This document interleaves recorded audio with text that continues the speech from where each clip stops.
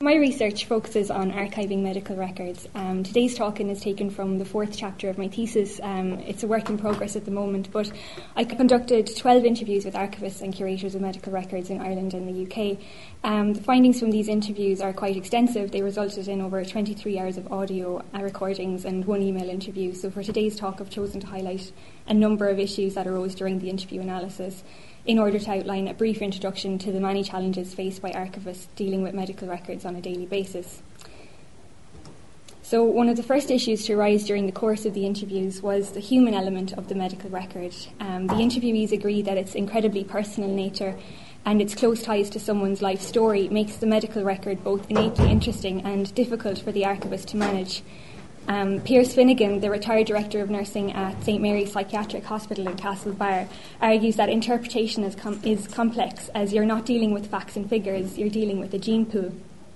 Richard Bennett from Grange Gorman states that it is important to remember that the medical record is someone's record, and he said that he felt that that's sacred.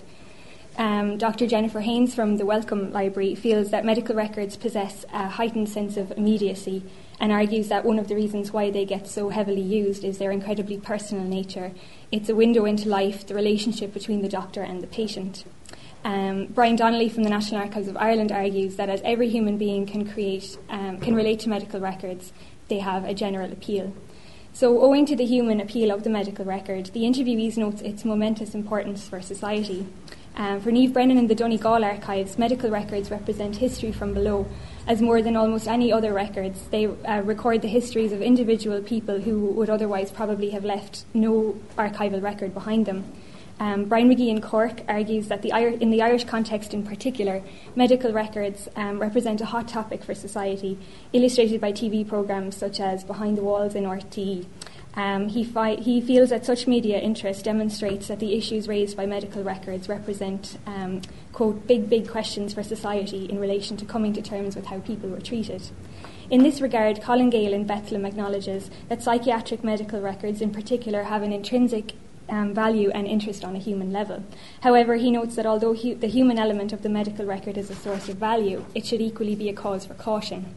He describes psychiatric medical records as records of trauma. As such, he feels they should not be viewed outside the context of their collection, which explains what kind of hospital and indeed what kind of society created them and why. To view these records in any other way, he feels, would be to falsify and trivialise an individual's history. Using the Metropolitan Police photographs of Jack the Ripper victims held at the National Archives as an example, Gale explains that extremely personal historical records inevitably attract unwanted attention from voyeurs. This is particularly true of psychiatric medical records, which, as well as detailed clinical notes, are more likely to contain incredibly moving photographs and private letters. Gale argues that, unfortunately, it is human nature to be immediately drawn to a particularly lurid case or a particularly distressing image. However, Gale argues that although the threat of exploitation is a reason for caution on behalf of the archivist, it should not be employed as an obstacle for access, as, quote, then you deprive yourself of an opportunity to learn something that is worth knowing, I think, about the human condition that you can't learn without the availability of individual data. The interviewees suggest that medical records possess a higher quality than other archival records, as they provide rich descriptions of an individual's history, and in the case of psychiatric records, often the history of an entire family over sometimes quite long periods of time.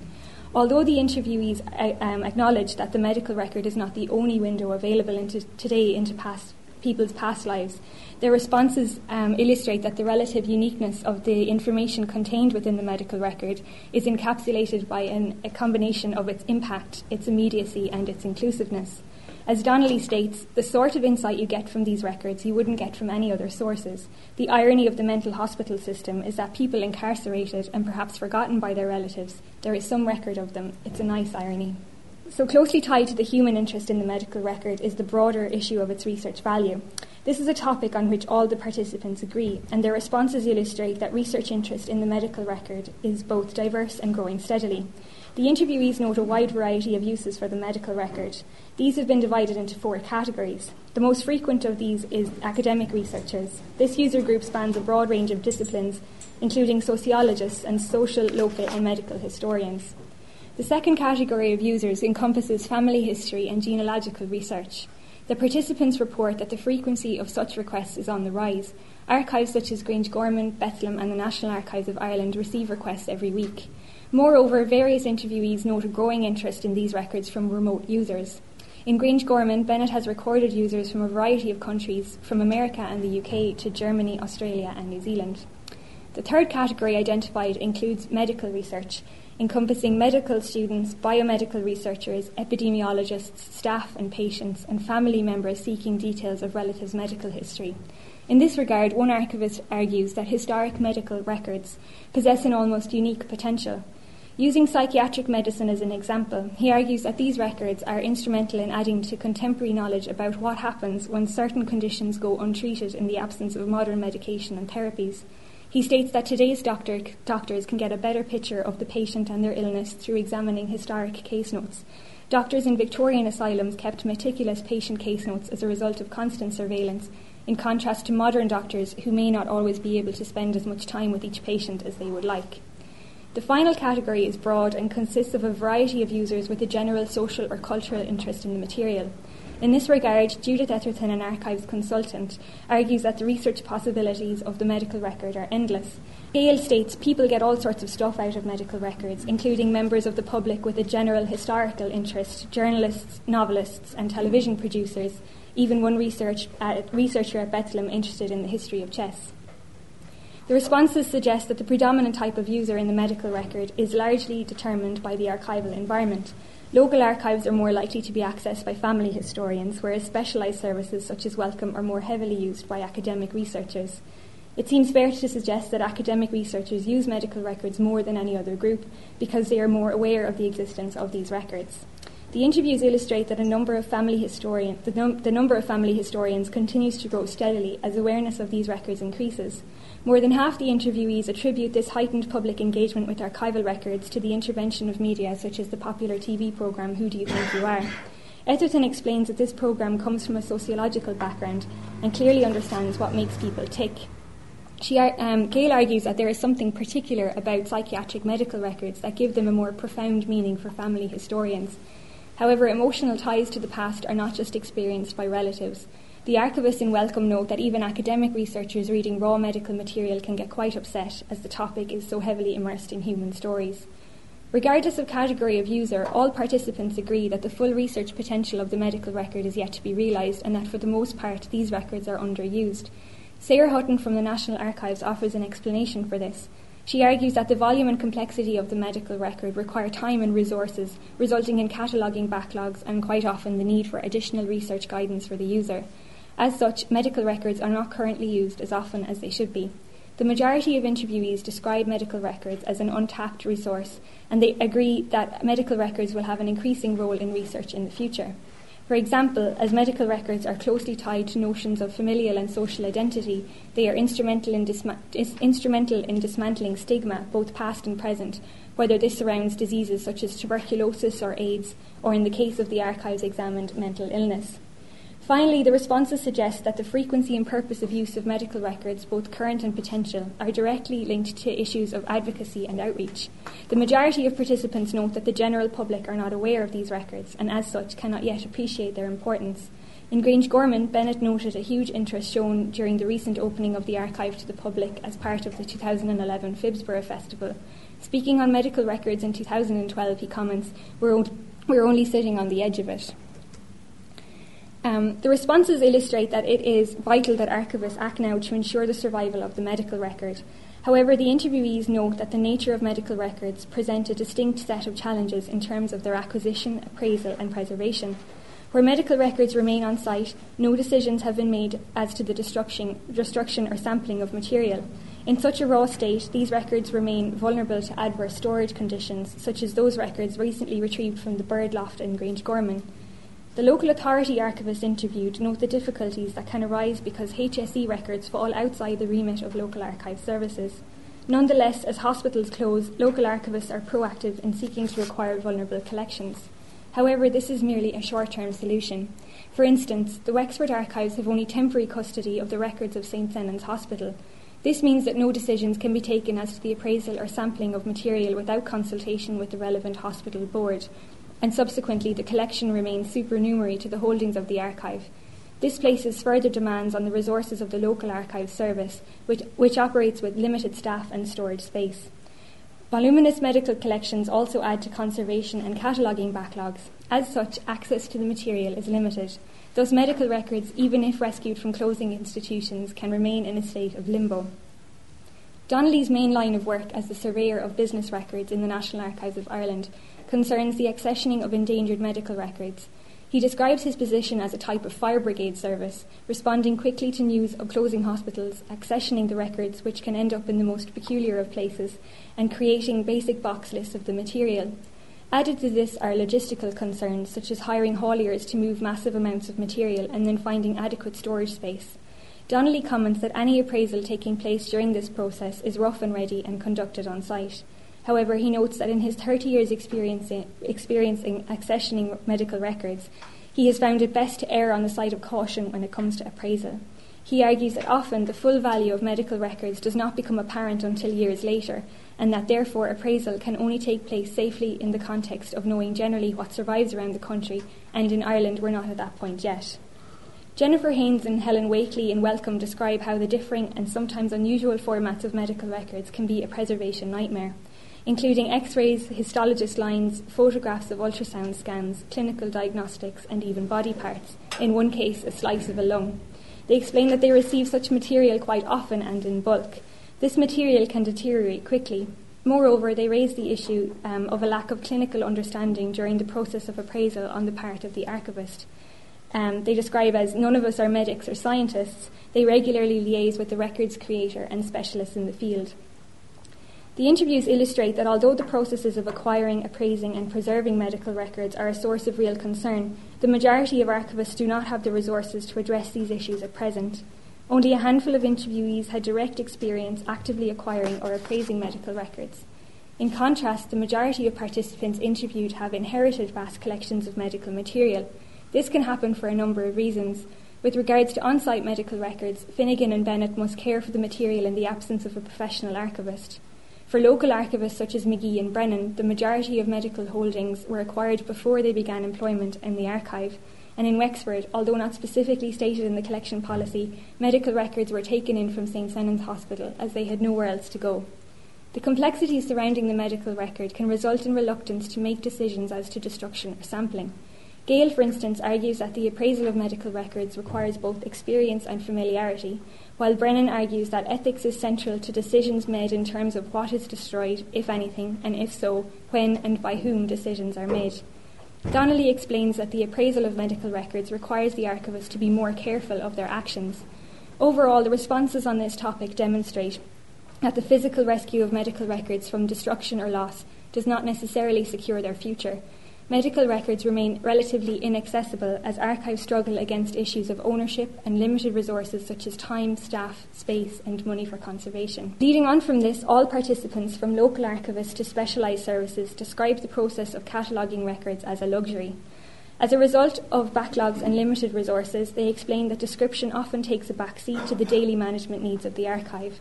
More often, collections are provisionally arranged and made accessible through basic box lists to be described in full at a later date. In addition, the majority of interviewees argue that the process of cataloguing medical records often places greater demands on the archivist than other collections. One of the greatest challenges highlighted by the interviewees concerns the language used in the description of medical material in the finding aid. This issue is twofold. Firstly, as Haynes and Wakely note, the managing of medical material necessitates consultation with relevant experts as to the meaning of technical medical terms. Secondly, language issues arise in relation to expression used. The archivists note the difficulties of describing material that often contains terms or phrases that are considered inappropriate today. Doran explains that as products of their time, psychiatric records frequently refer to patients as lunatics or idiots. There are also a number of associated sensitivities with certain medical terms of which the archivist must be aware. Hutton offers two examples of this. Firstly, GPI, general paralysis of the insane, which is one of the final stages of syphilis, and secondly, ptysis, short for hemotysis, which is one of the symptoms of bronchial conditions such as tuberculosis, which is traditionally stigmatised for its association with poverty. Hutton also describes the difficulties in answering user questions on the subject. For example, is suggesting to a researcher that they search the catalogue using the term imbecile as well as idiot so that they find a broader range of records while at the same time distancing yourself from such language. As these terms could potentially be considered offensive, the interviewees state that they must include additional clarification in the finding aid. They argue that it is important to outline the historical context of the language used in relation to the development of medical practice and societal attitudes towards particular illnesses. Moreover, the archivists feel that it is important to clarify that the reproduction of such language in describing the material in no way condones a similar sentiment on behalf of the archivist. Some explain that when faced with such terminologies during description, they place the original word in inverted commas to highlight the difference between the language of the record and that of the archivist. Square brackets are also effective in allowing the archivist to separate themselves from the material they are describing, as they allow the archivist to express an opinion rather than a fact, for example, to offer a meaning of a particular term. The vastly varying formats of medical records also require additional clarification in the finding aid. However, Donnelly notes that even paper records, such as admission registers, are very idiosyncratic, as they vary quite dramatically from one hospital to another in terms of the level of detail offered and whether they are bound in separate files, semi-printed or handwritten. Inconsistent formats ensure that one template of description may not necessarily suit all record types. Consequently, participants were asked about the effectiveness of the International Standard of Archival Description, or ISADG, in addressing the needs of a medical collection. Of the 60% who used this descriptive standard, ISADG is considered to be a good tool for archival description and a great step forward. Haynes and Wakely argue, however, that archival description is a case of horses for courses. What works in one situation may not necessarily work in another. Regardless of standard, they argue that the most important part of description is to give as much information as possible on the content and structure of the collection, particularly in relation to clinical or patient records. McGee believes that descriptive standards are particularly relevant to medical records, where comparative studies are likely to be conducted across a range of records from different hospitals. Quote, "It is very important when we're arranging and describing that we're all singing from the same hymn sheet, rather than the researcher having to relearn the ropes every time." Consequently, Donnelly comments that processing medical records requires a lot more work than normal collections. The responses from the interviews illustrate that medical records not only complicate certain archival processes, but also bring others to the fore. For example, the need for the archivist to try to think ahead to who is going to want to use this record and why, and to get that information into the description. The responses indicate that the inclusion of context is paramount in the arrangement and description of medical records. Such work is time-consuming, as the archivist must begin by perusing each record in order to note changes and inconsistencies, not only between hospitals as mentioned earlier, but also within each hospital as record-keeping systems developed. In this regard, Hutton states that the National Archives offer in-depth research guides on a variety of subject headings, which are available online and in the reading room, and work side by side with the finding aid. She argues that these guides are particularly important as they unpack complex terminologies for non-academic researchers and create a starting point for research on the topic. Although the interviews demonstrate that both attitudes and approaches towards the cataloguing and medical records are varied, the common goal is to make the material, quote, as findable as possible to as many types of researchers as possible, while representing them with respect for someone's mental illness. The complexities of the medical record also ensure that decisions regarding access are not black and white. Access is the single biggest issue noted by the interviewees in relation to medical records and falls into two categories: practical concerns and broader issues of sensitivity. One of the most contentious issues in relation to the provision of access to medical records is the perception of the 100-year rule, a UK law which was abolished in 2005. Interviewees were questioned on the continued relevance of a blanket closure period for sensitive records. Responses from the 12 participants were divided. 2 out of the 12 believe 100 years to be fair and reasonable. Etherton explains that any restriction period is arbitrary, but that blanket periods are easier both for the archivist to administer and for the user to understand. However, the majority of interviewees feel that 100 years can be excessive. In Gale's article, Maximising Access to Historic Medical Records, he advocates the use of different time periods depending on the age of the patient when admitted. Assuming an adult was 16 at the time of admittance would mean the records would be closed for 84 years. Assuming an age of 7 for a child would close the records for 93 years, and records would remain closed for 100 years in the case of infants. Although Gale admits that this is labour-intensive, he argues that it has a satisfactory outcome in that it provides as much access to the records as possible. Nonetheless, he acknowledges the limits faced by the majority of archive services and states that this approach may not always be possible. Haynes and Wakely describe closure periods as a movable feast, one that depends greatly on the nature of the collection in question. Nonetheless, they argue that health archivists should no longer use the blanket 100 years to close records, as to do so makes a mockery of the system encouraged by access laws such as FOI.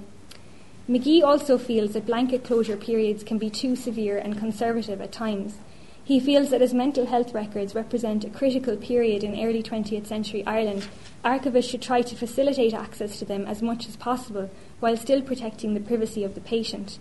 Donnelly describes the differing closure periods of 84, 93 and 100 years as helpful but hard to determine in an Irish context, as patients were often under the age of 16 at the time of admittance. He argues that in providing access, the social context must be examined closely, as in a small country like Ireland, the past is not so far away. As well as the physical challenges of providing access to medical records, the interviewees note a number of issues that arise frequently in relation to the sensitivity of medical information. One interviewee states that the terrain is constantly shifting under the confidence issue and that it is marked by a lot of uncertainty in case law. Although there are very clear procedures in place in relation to data protection for the living, he explains that issues of confidence become much more complicated after the data subject has died. Furthermore, a number of interviewees highlight that medical records contain a lot of third-party information, particularly psychiatric records. Such situations can be tricky and raise the issue of what exactly is considered to be your information. Doran and Etherton recall similar cases where they received requests for information from researchers whose mothers had been admitted to an asylum.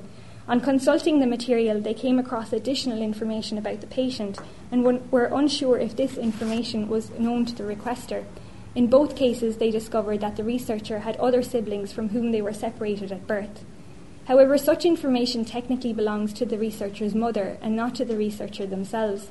In order to avoid inadvertently breaching the confidence of the data subject, the interviewees explain that the archivist can only answer the questions that are put to them and that they must never volunteer information. Doran states that it can be difficult for the archivist to deal with delicate situations that potentially could have a huge impact on an individual and their relationship with their family. Bennett believes that in giving access to medical records, the archivist must establish a relationship with the user over time, often through a build-up of emails. He argues that doing so allows the archivist time to locate and review the record and, if necessary, to prepare the user for the sensitive information it contains. However, as the majority of archivists have not received any training in counselling and are often so busy with other researchers in the reading room, the communication of sensitive information to a user can be, quote, really quite hard and awkward. This is especially difficult for junior staff on the front desk, as experience with similar situations is necessary. For example, the archivist must consider the user's body language. However, Doran explains that this is not possible with remote users, which can make the provision of access to sensitive information more difficult. The interviewees argue that archivists would benefit greatly from some follow-up training in the area from professionals such as social workers. Etherton feels that every archive should display information leaflets on local services such as counsellors, adoption agencies and psychiatrists. Overall, the interviews illustrate that the provision of access to medical records requires a fine balance. Regardless of whether participants agree or disagree with the period of 100 years, the interviews illustrate that some period of restriction is necessary if the privacy and confidentiality of the patient and their family is to be honoured. However, closure periods once decided are not absolute. The interviewees note that permission to access medical records is wholly dependent on the researcher's intended use of the material, and that there are a number of alternative access routes, such as getting permission from the donor and signing an undertaking of confidentiality. The interviewees also state that they frequently conduct research on behalf of researchers. Although issues of confidentiality further complicate the access process, McGee argues, what's the point in keeping archives if they're not used? So once issues of privacy and confidentiality have been properly addressed, the majority of interviewees argue that the careful dissemination of medical records through archival outreach generates great public interest and is important for society. The majority of participants interviewed have used their medical collections in some kind of outreach programme. The Grange Gorman material has been used in a number of exhibitions, including an exhibition for mental health care professionals in 2010, an exhibition of medical records in Donegal, and the Phibsborough Festival in 2011. Hutton is a member of the Advice and Records Knowledge Department at the National Archives and specialises in medical records. Her main role is to develop archival knowledge about lesser-known records. As such, she is heavily involved in public outreach, where the results of her research are disseminated through public talks, presentation at conferences, publications, and also in the creation of research guides. Likewise, Haynes and Wakely describe a very active outreach programme at Wellcome, which regularly hosts public talks, visits, tours, and conferences. Wellcome also hosts more general cultural events, which are, quote, usually very well attended and often booked out. In this regard, Wakely states that medical records are a nice way to engage people who don't necessarily think about history. Because health is so central, you can spin it to lots of different audiences. At Bethlehem, Gail feels that outreach looms large in relation to medical records, as it is vitally important for giving the user, quote, first-hand experience of their potency. Like Wellcome, Bethlehem is present on Twitter and has an active blog. The Bethlehem Archive receives one visit a week from a school, university, or community group. During these visits, students are shown a casebook which acts as, quote, a launch pad to talk about the experience of being a patient in the 19th century. In addition, the Bethlehem Archive has undertaken various outreach projects. One such project is called Out of Your Senses. Gail explains that the census records individuals at whatever location they happen to be on the night the census is taken, and a number of patients complained that they would be forever associated with their time in Bethlehem. As a result, a number of censuses taken at the hospital recorded patients only by their initials. This project aimed to restore patient names to corresponding census records from 1891, 1901 and 1911, and to create an online database.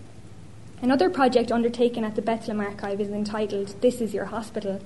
Warlingham Park Psychiatric Hospital, whose records are held at Bethlehem, was the first institution in the UK to change its name from an asylum to a hospital. Warlingham Park became a model for a new approach towards mental health in the 1950s. Its wards were unlocked, it advocated community care, and it opened a unit dedicated to the treatment of alcohol addiction. In 1957, a British MP, Christopher Mayhew, checked himself into Warlingham Park in order to interview its staff and patients as part of a BBC documentary series. The This Is Your Hospital project received permission to use this footage, and together with a small independent filmmaker, commissioned an oral history project of patients, relatives and staff who remember the hospital today. The combined footage was shown at Bethlehem as part of World Mental Health Day on the 10th of October 2011, and has been used in the creation of an online resource which recently went live. The interviews illustrate that the human nature of medical records makes them a ripe source for archival education and outreach. However, the interviewees point out that outreach brings issues of privacy and confidentiality to the fore. It is one thing to administer access to a medical record through controlled processes of freedom of information, undertakings of confidentiality and donor permission, and quite another to freely disseminate its contents to the wider public.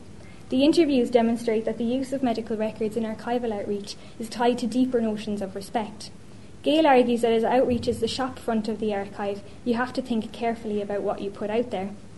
Despite the challenges, the majority of interviewees highlight the benefits of the use of medical records in archival outreach.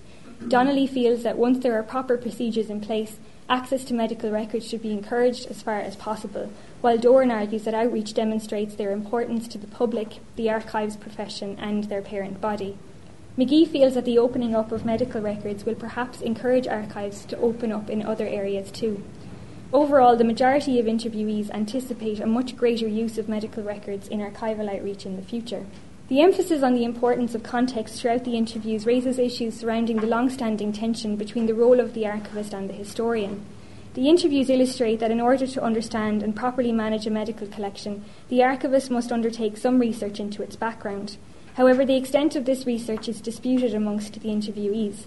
Gail explains, like most archivists, you don't come with that specialist knowledge, it's not part of your training, but inevitably if you stay anywhere long enough, you begin to just pick that up.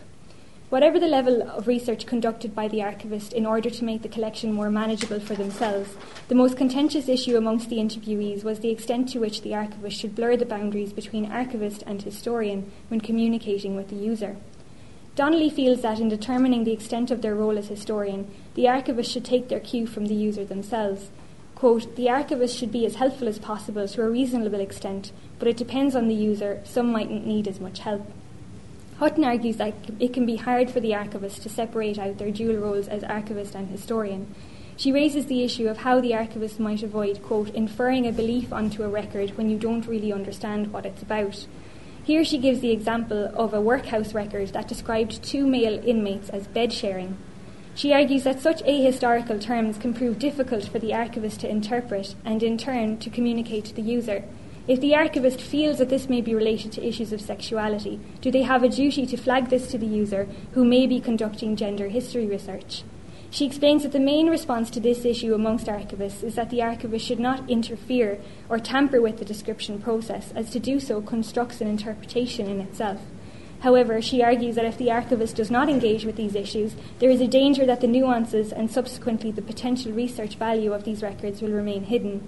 Hutton states that in general, archivists are positive about the raising of these issues, but so far no answers have been found to the difficulties presented by archival representation. The majority of interviewees associate archival representation with the process of outreach. While Brennan feels that the archivist should separate their role from that of a historian, she says, quote, "They can and should represent the silent stories through exhibitions, oral history projects, and publications of articles and books where possible." Gale explains that the Out of Your Senses project developed out of a sense of public consciousness, as it was unsatisfactory that these patients had dropped out of the official record like they didn't exist. Yet the responses illustrate that outreach must be done in an enlightened fashion. It is not a question of if, but how. Gale argues that the archivist has a responsibility towards the vulnerable. He comments that timing is everything. Quote, "Just because legally you are able to do something doesn't mean you should. The archivist has an ethical and professional responsibility to act properly, not just do what you could get away with." In this regard, Presumed Curable, the illustrated casebook of Bethlehem patients published by Gale and Howard, details the social and historical background of psychiatry and Bethlehem Hospital itself. The following extract explains the aim of this project. "We want to rescue their cases from being discussed impassively as no more than examples of Victorian diagnosis and treatment. The case notes do not provide the last word on any of these people. They represent no more than a snapshot taking at a most testing time in their subjects' lives. By attending to the voices of these patients, we can accord them a posthumous dignity."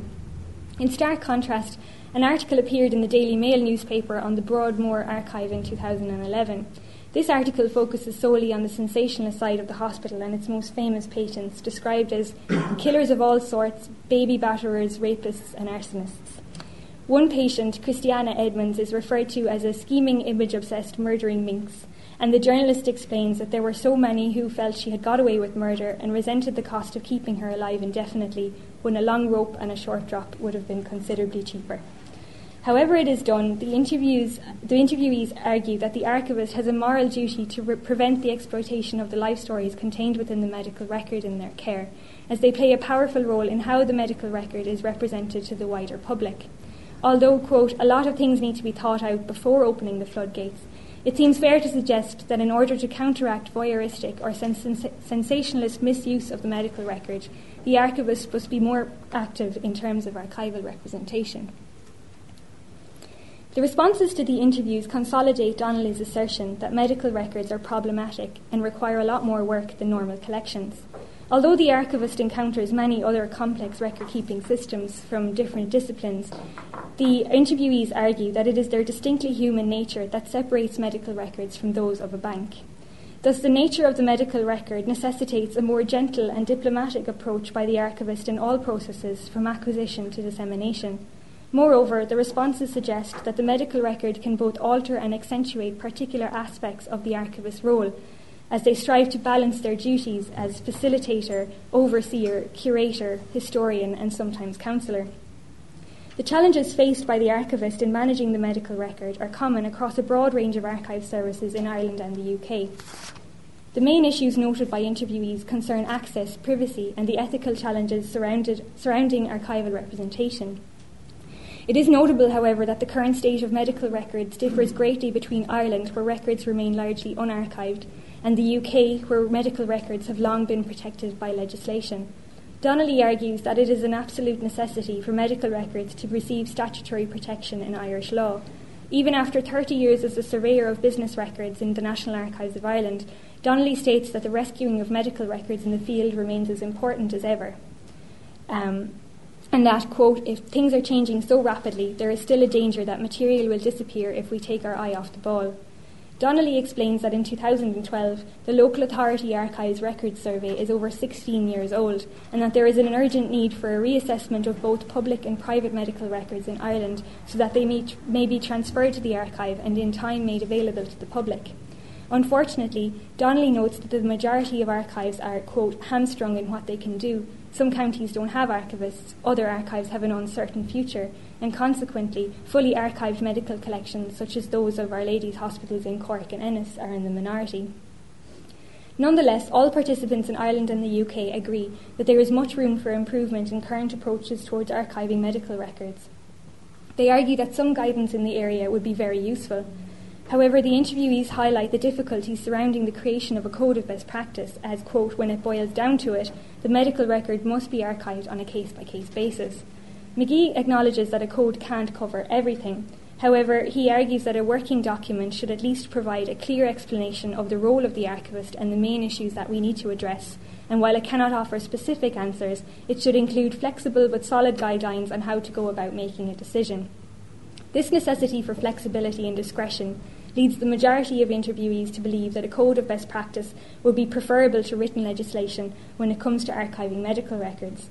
McGee argues that as the medical record is largely concerned with personal stories, there is a fear that legislation could be too rigid. Donnelly suggests that future health acts could, quote, include a reference to the keeping and preservation of medical records. It would make such a difference in the long term. However guidance is offered, the majority of interviewees note the importance of the archival profession working together with related fields. Finnegan argues that archivists must educate archival medical professionals as to the value of medical records. Doran suggests that a focus group between archivists and medical professionals would be beneficial, while Brennan feels that national and local guidance should be created in line with advice from bodies such as the HSE and the Archives and Records Association of Ireland. McGee suggests the establishment of, quote, a colloquium between archivists, historians and social scientists who would meet to discuss medical records and perhaps hold a conference at some stage. One archivist suggests that there should be a European framework established for the coming together of all stakeholders in the medical record, including archivists, mental health professionals and patients themselves. In this regard, all archivists noted the importance of continued professional development, and the majority feel that training seminars aimed at archivists managing medical and other sensitive information would be both a great interest and a great help. Keeping in mind the responses to these interviews and the findings from my previous chapters, the final chapter of my research aims to create a set of recommendations for a code of best practice for archivists dealing with medical records on a daily basis, while future research in the area may include the creation of a forum on medical archives with related fields. Despite the many challenges associated with medical records, the interviews demonstrate that they contain incredible potential. In this case, the interviewees argue that education and outreach is one of the most important functions of the archive in relation to the medical record. As mental health, both past and present, represents a hot topic, the responses from the interviews illustrate that the archivist not only has a professional responsibility to manage its records properly, but also an ethical responsibility to open them up to society as much as possible. Certainly all interviewees note a growing interest in the medical record that is not only represented in increasing user numbers, but also in the widening diversity of research topics. In conclusion, there is an overall sense from the interviews that the picture of medical records outlined in this research, quote, is only the tip of the iceberg, and that they will play a much larger role in archival debates in the future.